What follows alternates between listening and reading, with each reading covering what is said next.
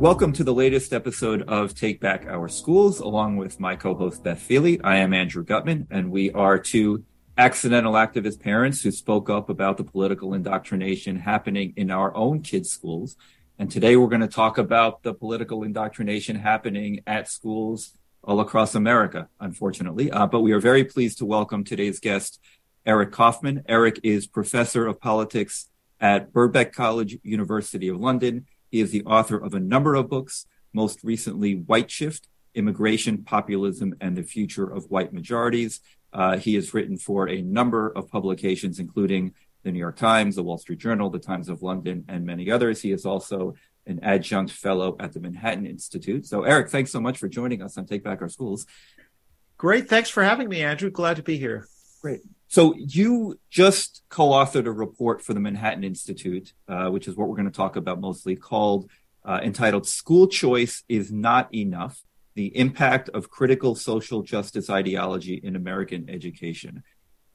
Before we kind of get into that report, because there's a lot in that report that I think is going to be of interest to our listeners, maybe tell us a little bit about sort of what motivated you and your co-author to do that study.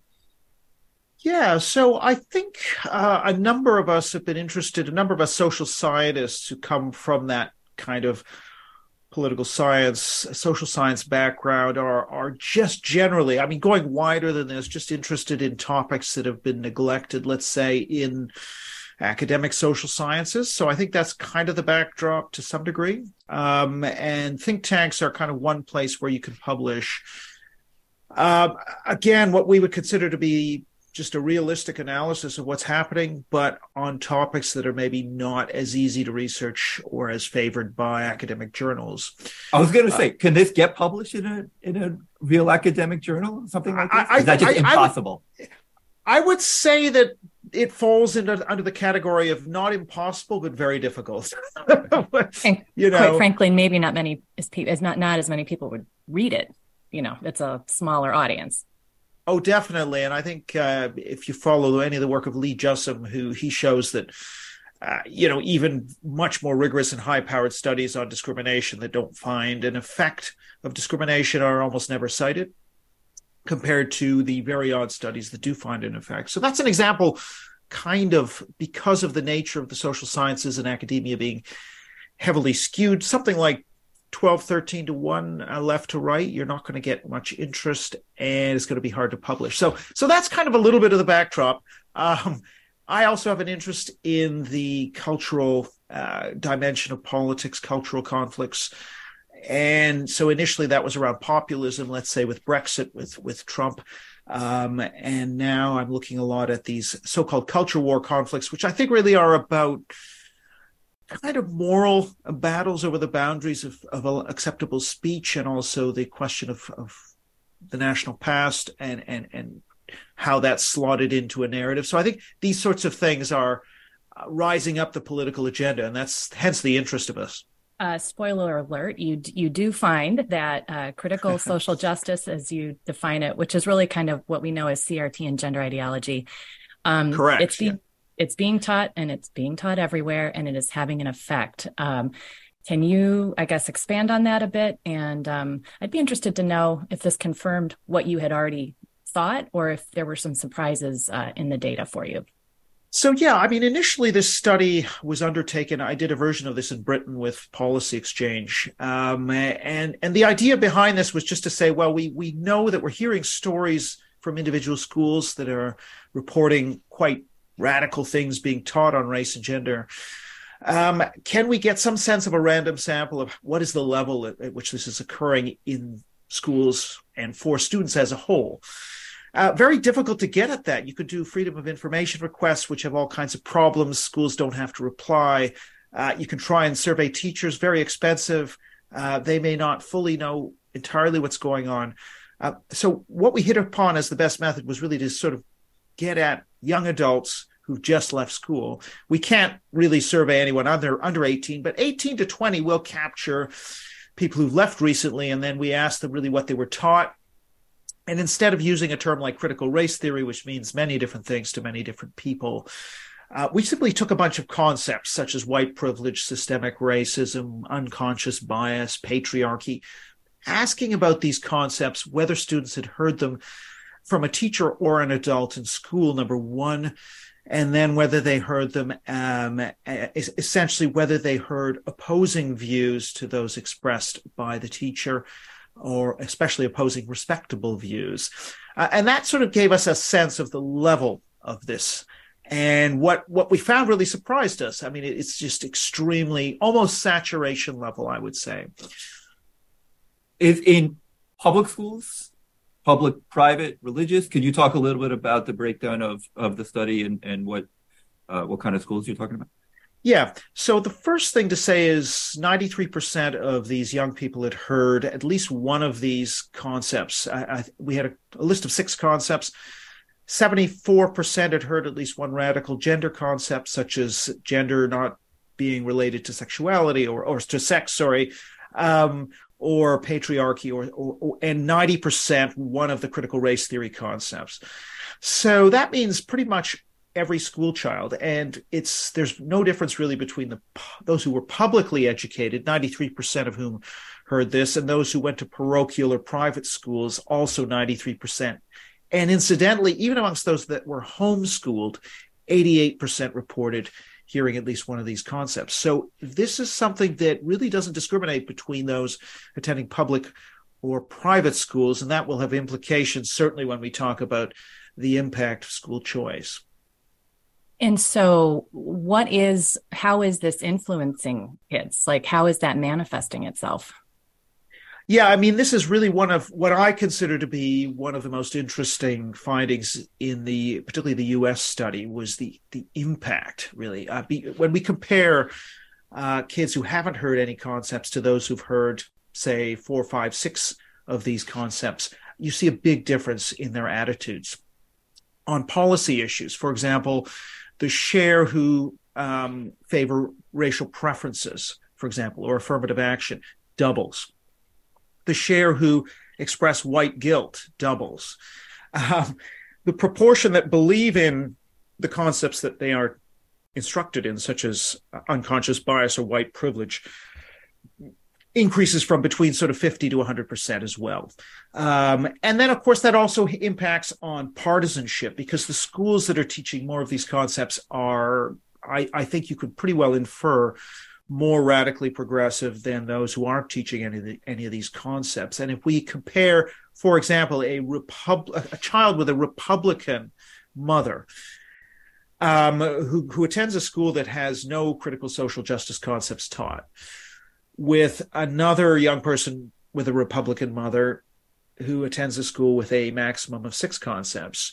If we take the young adult who has a Republican mother but no social justice concepts, they're about 61% Republican to 18% Democrat. If we go to the same kid, Republican mother, but in a school that's teaching the maximum, it's down to 30% Republican, 29% Democrat. So really slashes support for the party of their parents. And I think this is pretty, and we've controlled for a whole bunch of other factors, and I'm happy to talk about the methodology. But the bottom line here is it really suggests that school indoctrination is working.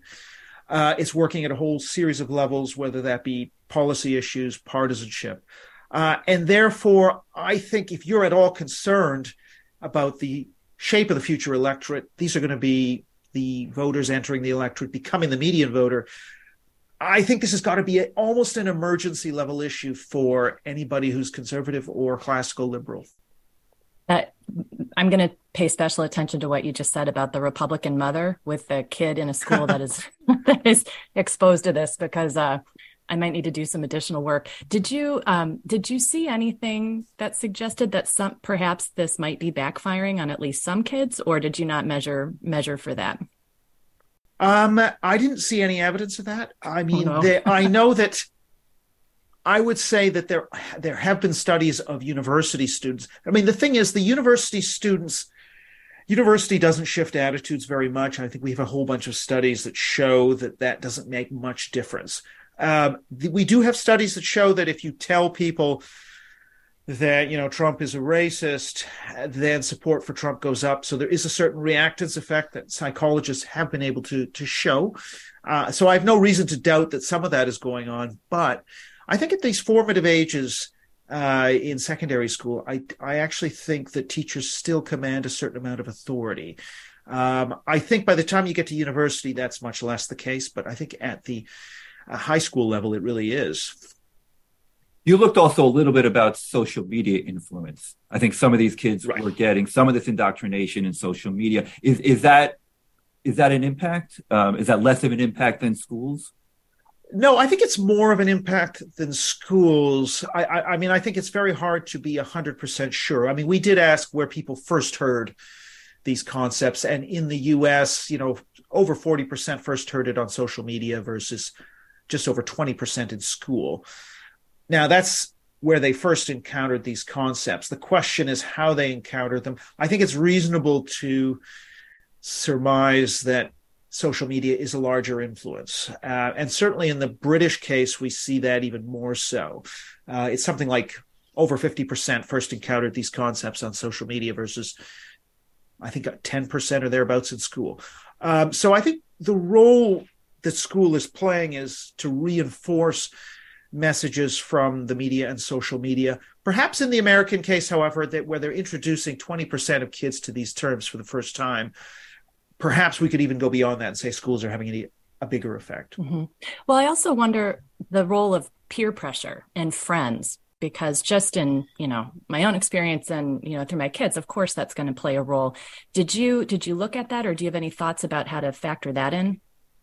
Well, yeah, we didn't. Well, one of the options that people could say where they first heard these terms was from friends, and that was a percentage. It was less than 10%. It wasn't the dominant influence. Okay. Now, that's not to say that reinforcement from peers later on, after they've heard these comments on social media, isn't a factor. I just crudely going on where people first heard these concepts, I would say it's less important.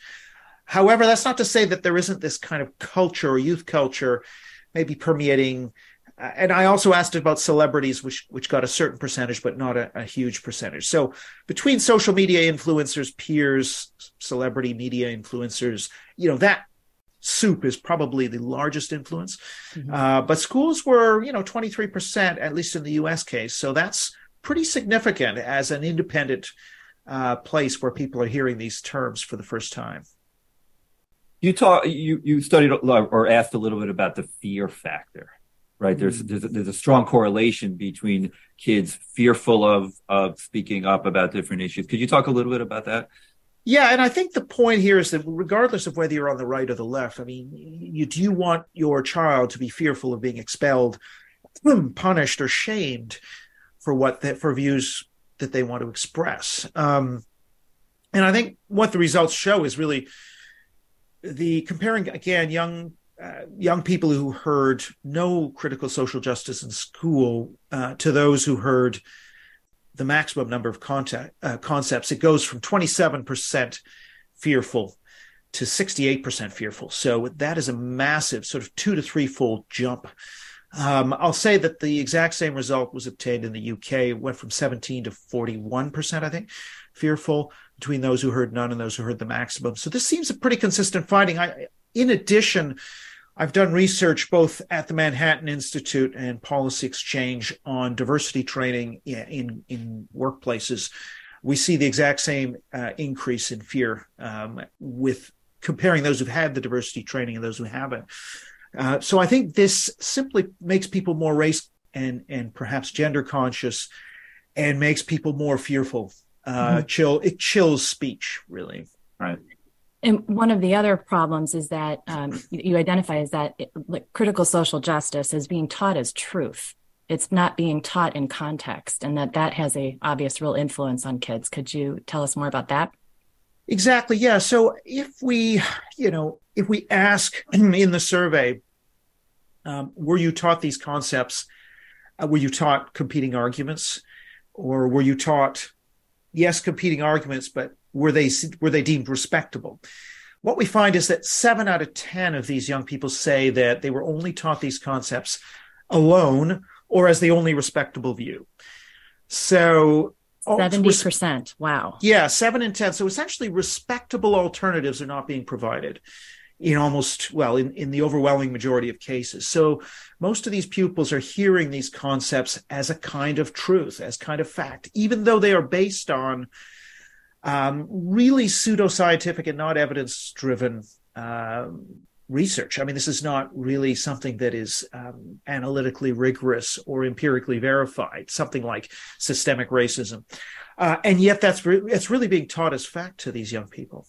Did you look at all about differences between boys and girls? I mean, we've had a lot of conversations on this show, and I've talked about that with my own daughter coming from an all-girls school, that girls seem to be a lot more susceptible to the indoctrination. I don't know if that's something you looked at in this or other research. That's a really good question. I mean, I can certainly say that girls are much more supportive of critical social justice concepts. So that's definitely the case. Did I sort of look at the interaction between hearing about these concepts and the impact on views by gender? I haven't actually looked at that specifically. It's an interesting thing to look at because I know that in the UK case, where we did look at the impact of reading a paragraph about free speech and a paragraph about social justice, the social justice paragraph had almost no impact on young males, and it had quite a large impact on young females. So that is something that, I'll go back and take a look at. And I can't tell you 100% right now, other than to tell you that, in fact, there's quite a large gender split amongst young people on these questions. And refresh my memory, did you look at this on a racial basis, like where CRT was taught to Black students versus white students, and if there were differences in how kids behaved or how much it influenced their behavior? Well, there's a slightly higher, critical race theory is slightly more likely to be taught to Black students, but I think that's only a marginal difference. Okay. And in terms of influencing attitudes, it doesn't seem that there was a massive difference in terms of influencing attitudes. I think I'd have to go and look at that more carefully. I mean, one of the things we saw in the UK, for example, is that non-white young people were less likely to express support for political correctness and for a number of these tenets. And part of this, it seems to be the case that within the white population, there's more of a polarization, a politicization and a polarization. But I do need to double check on whether that polarization existed within our data. I mean, I'm pretty sure that we didn't see that much of it, but again, I have to double check on that. The attitudes by race didn't differ an enormous amount either. Have you gotten, I mean, what's been the feedback from this piece? I mean, it seems pretty powerful. Have you gotten any criticism or I'm sure there's always some, but not really. And this seems to be a pattern now in a number of reports that I've done, whether on critical race theory in schools or diversity training at work. We'll lay out the data. We'll show the impacts on chilling free speech at work. And also one other thing we haven't talked about, which is chilling willingness to criticize a Black schoolmate or a Black coworker. So we kind of lay out this information, and it's crickets from anything left of center. Only sort of center and to the right outlets are willing to kind of engage, and they've been pretty supportive. I don't think we've really heard any serious criticism. It's interesting because if you actually listen to what's been said in the media, you have leaders of major teachers unions, you have celebrities like Whoopi Goldberg all saying, "Oh, this isn't being taught. This is just a few incidents." I mean, one of the points of doing this is simply to say, actually, this is being taught pretty much everywhere. The idea that this is not being taught is really, I don't know if it's actively dishonest, but if it's not dishonest, it's quite ignorant. Well, now, of course, go ahead. I was just going to say, it's certainly pervasive. That's all we've heard and continue to hear from the teachers unions, administrators, and on the ground, like, even if they're not overtly teaching it, it absolutely informs what is being taught. And so it is, this is really helpful to counter that, because I know I've been trying to for several years now. And so I've been waiting for the data. Well, yeah, that's part of why we did it, is to say it's just nice to have, this is representative data. This is a sort of random draw of that 18 to 20 population. And we're simply asking them, what have you heard in class? And we're getting, 90% saying that we've heard a critical race theory concept, 74% a radical gender concept. Now, what teachers or teachers unions will sometimes do is to say, well, we're not teaching, the high critical theory Derek Bell, where we're analyzing legal texts and making propositions about, how certain decisions were arrived at in a court. Yes, okay. If you want, this is a bit of a shell game where, on the shell it says critical race theory. You remove it, but actually, if you look at critical race theory more broadly, these concepts such as white privilege, systemic racism, unconscious bias are all derivative of that view, which says that essentially any disparities are to do with discrimination. And if we can't pin it down to individual racism, then it must be some unmeasurable, shady, shadowy property of a system, unmeasurable and undefined and unfalsifiable. So yeah, that is very much informing these concepts. So I think it's pretty Orwellian and dishonest to actually pretend that this is not critical race theory in some way.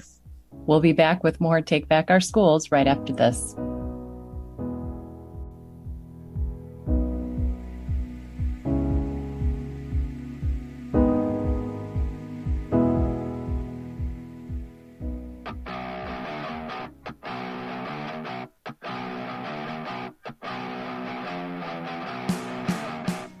Hello, I'm Dennis Neal, and here's what's bugging me.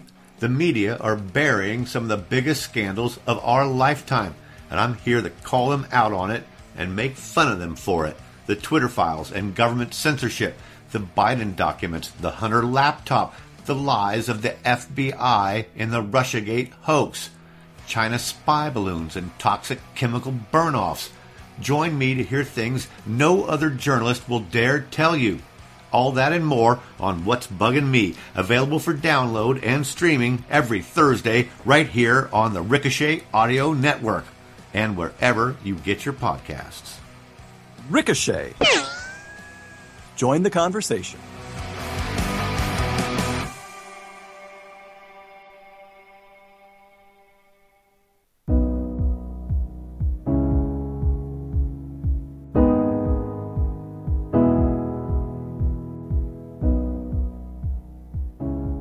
Let's talk about school choice a little bit. There's an enormous push now in red states in America for school choice, fund students, not systems. You've entitled this, school choice is not enough. Talk a little bit about why school choice is not necessarily the panacea for these issues of indoctrination in schools. Yeah, I kind of worry that a lot of the political capital and energy is pursuing something that, because it sort of dovetails with that sort of classical liberal, libertarian, Republican tradition of choice, is very appealing to people. And they think, oh, well, if we can just get school choice, then we'll solve these problems. And as I've shown, really, whether we're talking about private, parochial, or public school, there is, in all three of those, a 93% penetration of these concepts. And so whether you get more people switching out of public into private or into parochial and even into homeschool, it's not going to make much difference to the overall level of indoctrination. And that's one of the reasons I actually think, if it comes to a trade-off in terms of expending political capital, I would say put the political capital into reforming school curricula at the public level, into intervening in those schools, inspecting those schools for political impartiality and enforcing political impartiality. That is going to be a lot more effective in changing the minds of a lot more young people than expanding the private system. Now, I am aware that there are schools such as the classic curriculum movement, which are doing a good job, and no doubt the more of those there are, the more people that are in them, clearly the better.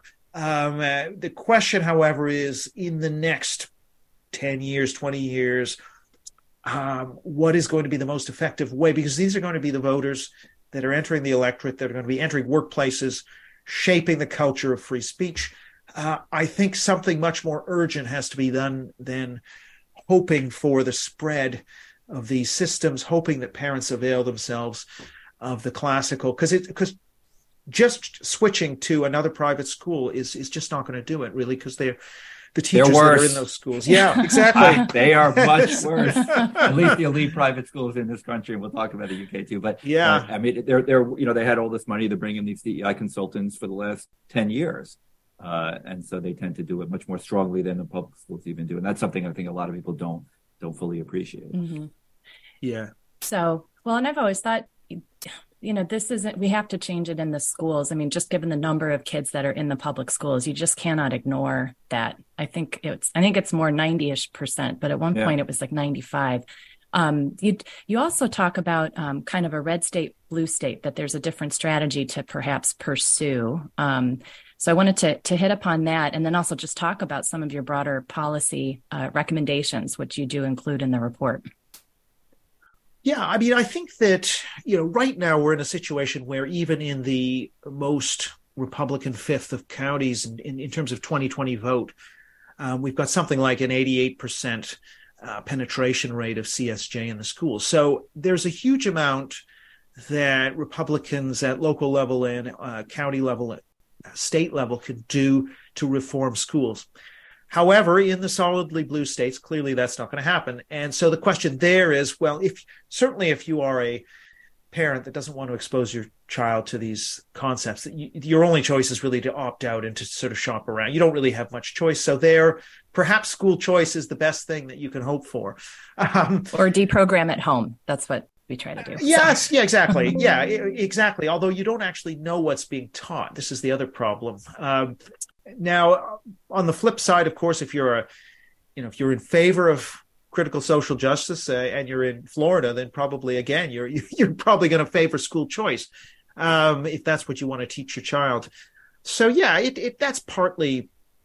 I mean, I do think to the extent that the federal government makes a difference, even though it's a state responsibility, to the extent that federal legislation, I'm just not sure how the courts would treat that. You may be better informed than I on that, whether there's anything that could be done federally.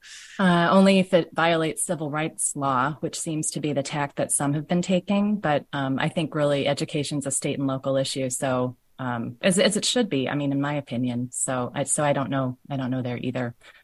Yeah, I mean, because I guess to the extent, I know that Chris Rufo and others have been trying to make the case that this is a violation of civil rights. But if that's not upheld in the courts, then I guess it's down to the states. Yeah. Well, and you have to find people that are willing to bring suit. And a lot of people are afraid to even show up and say anything. So that takes a very brave soul to go down that path. So there just are not a whole lot of people.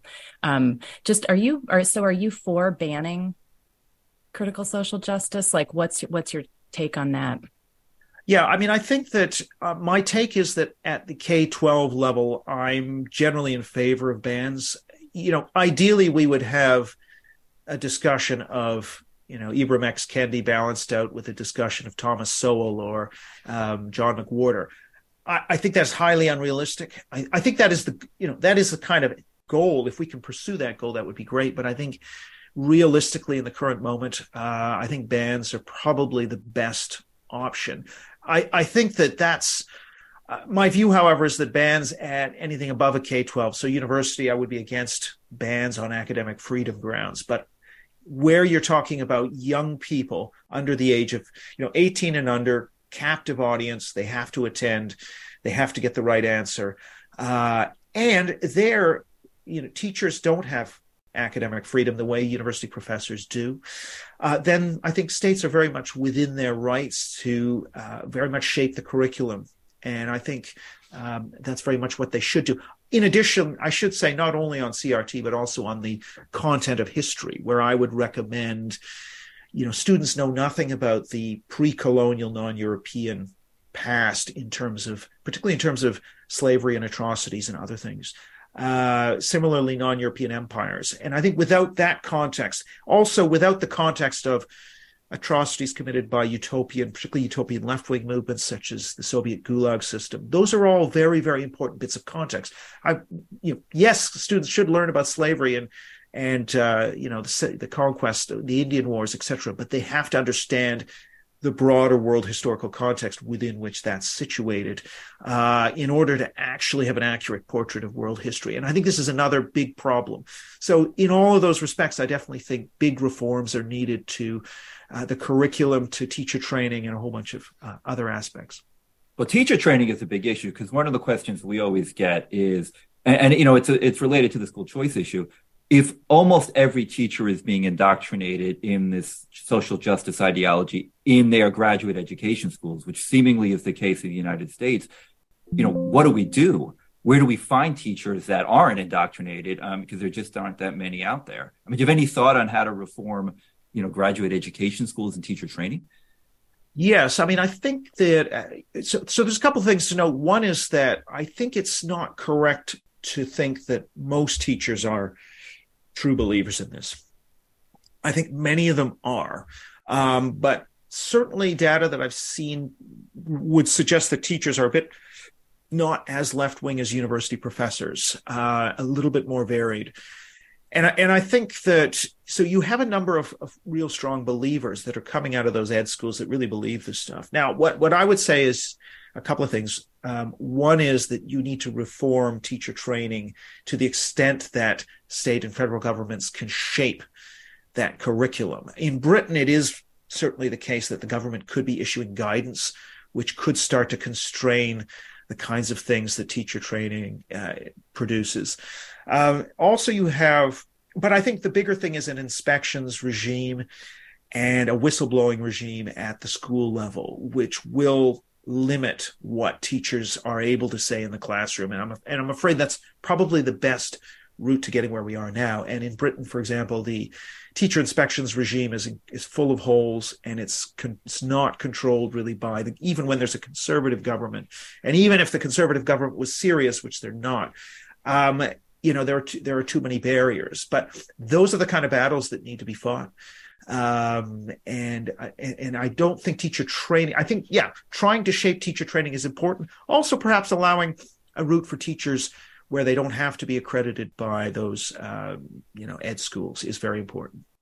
And as far as curriculum itself, would you recommend, and I think you recommended in your report, just some sort of transparency mechanism so that it is very clear exactly what is being taught so that parents will know? Have you heard of any effective, transparency measures or...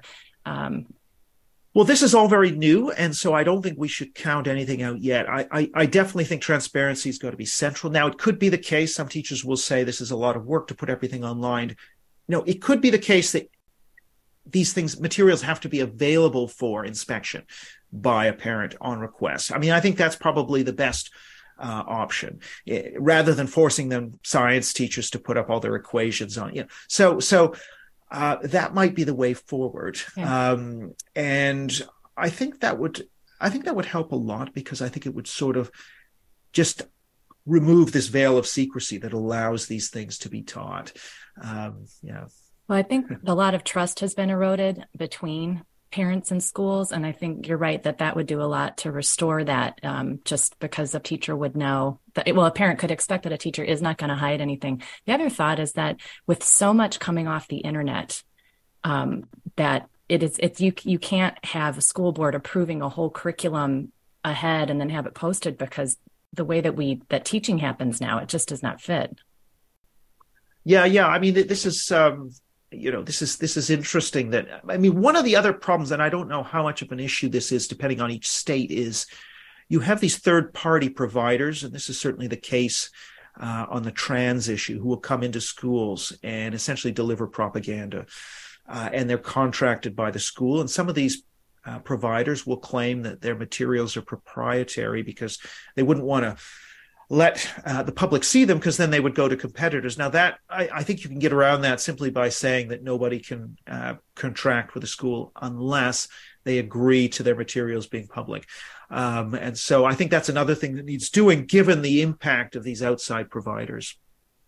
But we've seen that, with FOIA, with Freedom of Information Act requests be denied because they say that these consulting materials are proprietary or subject to copyright, so they don't share them with the public. That would go a long way, I think. Oh no, I also think that in all of this, the government needs to issue very detailed instructions and guidance which takes away all the wiggle room.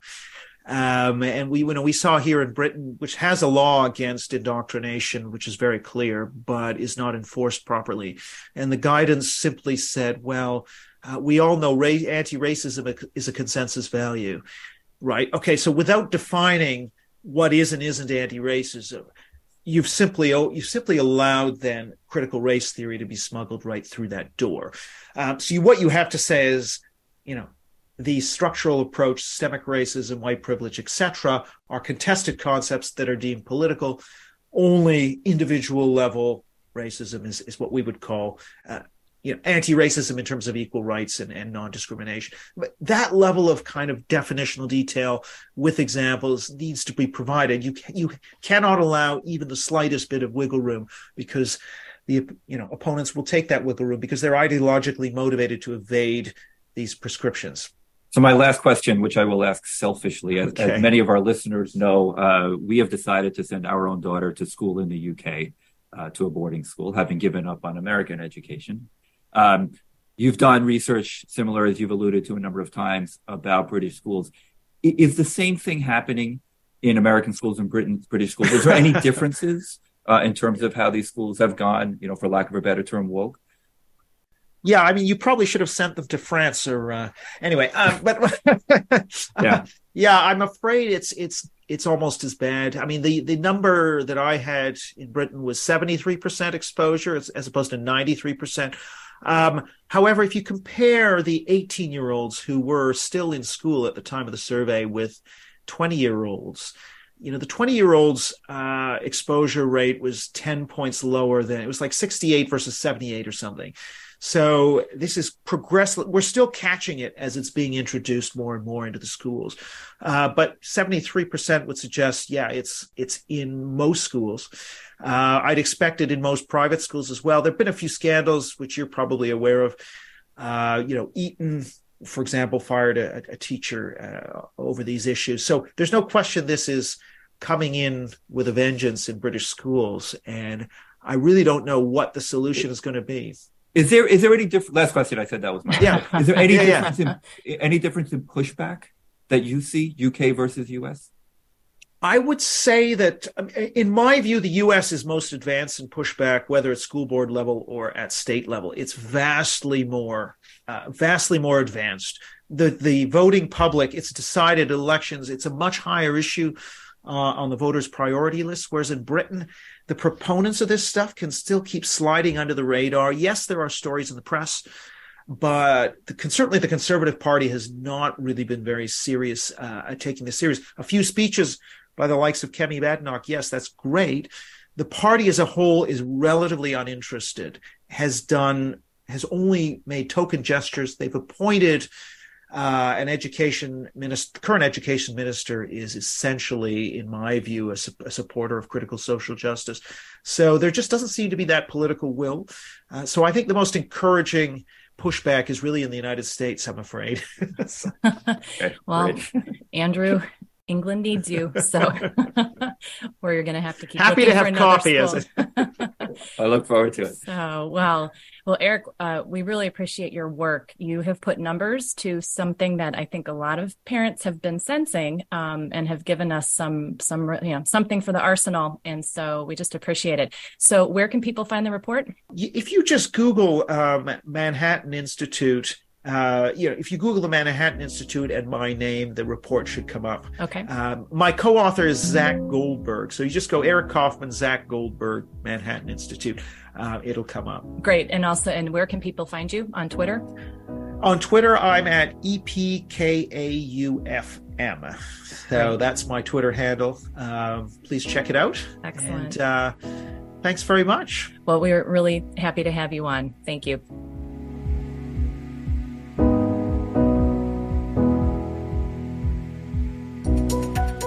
So this was great work. I know that I'm going to put it to use. I hope a lot of parents do. I think the two big things which we talked about from this, like you said, putting data to what we all know is happening, but have a hard time proving. And this kind of proves exactly what we've all been saying, And then the second big takeaway from this is about school choice.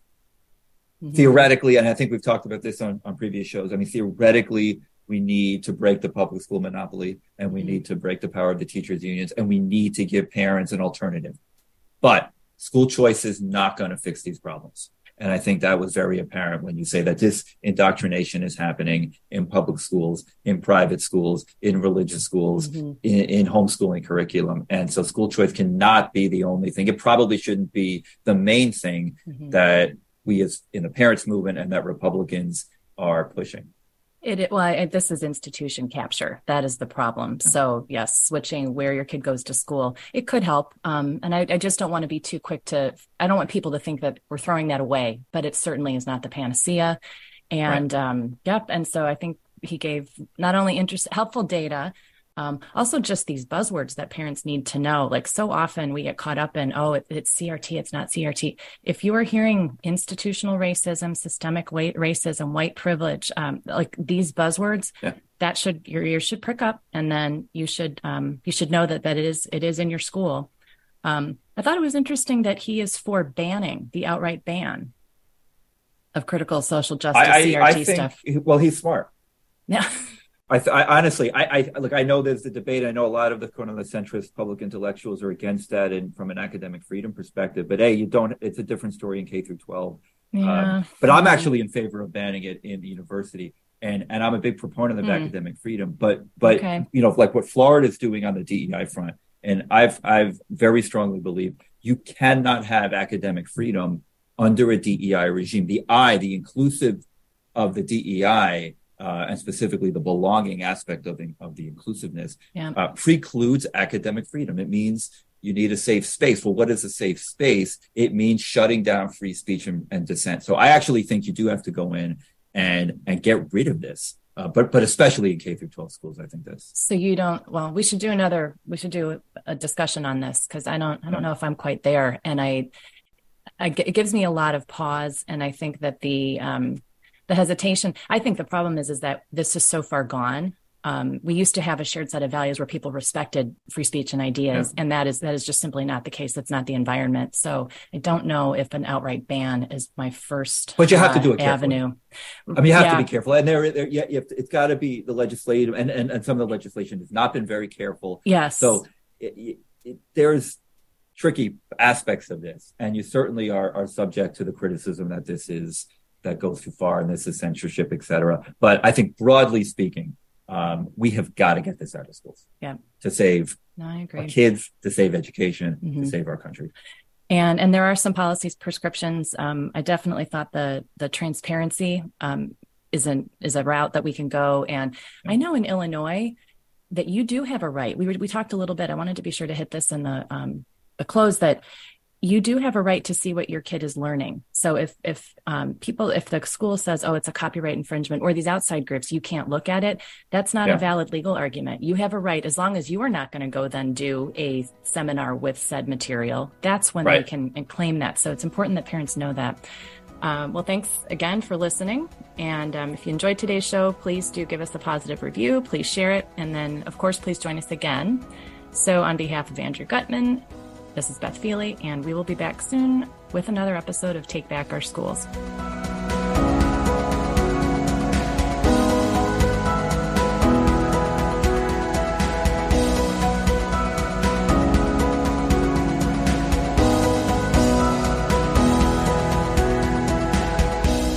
Ricochet. Join the conversation.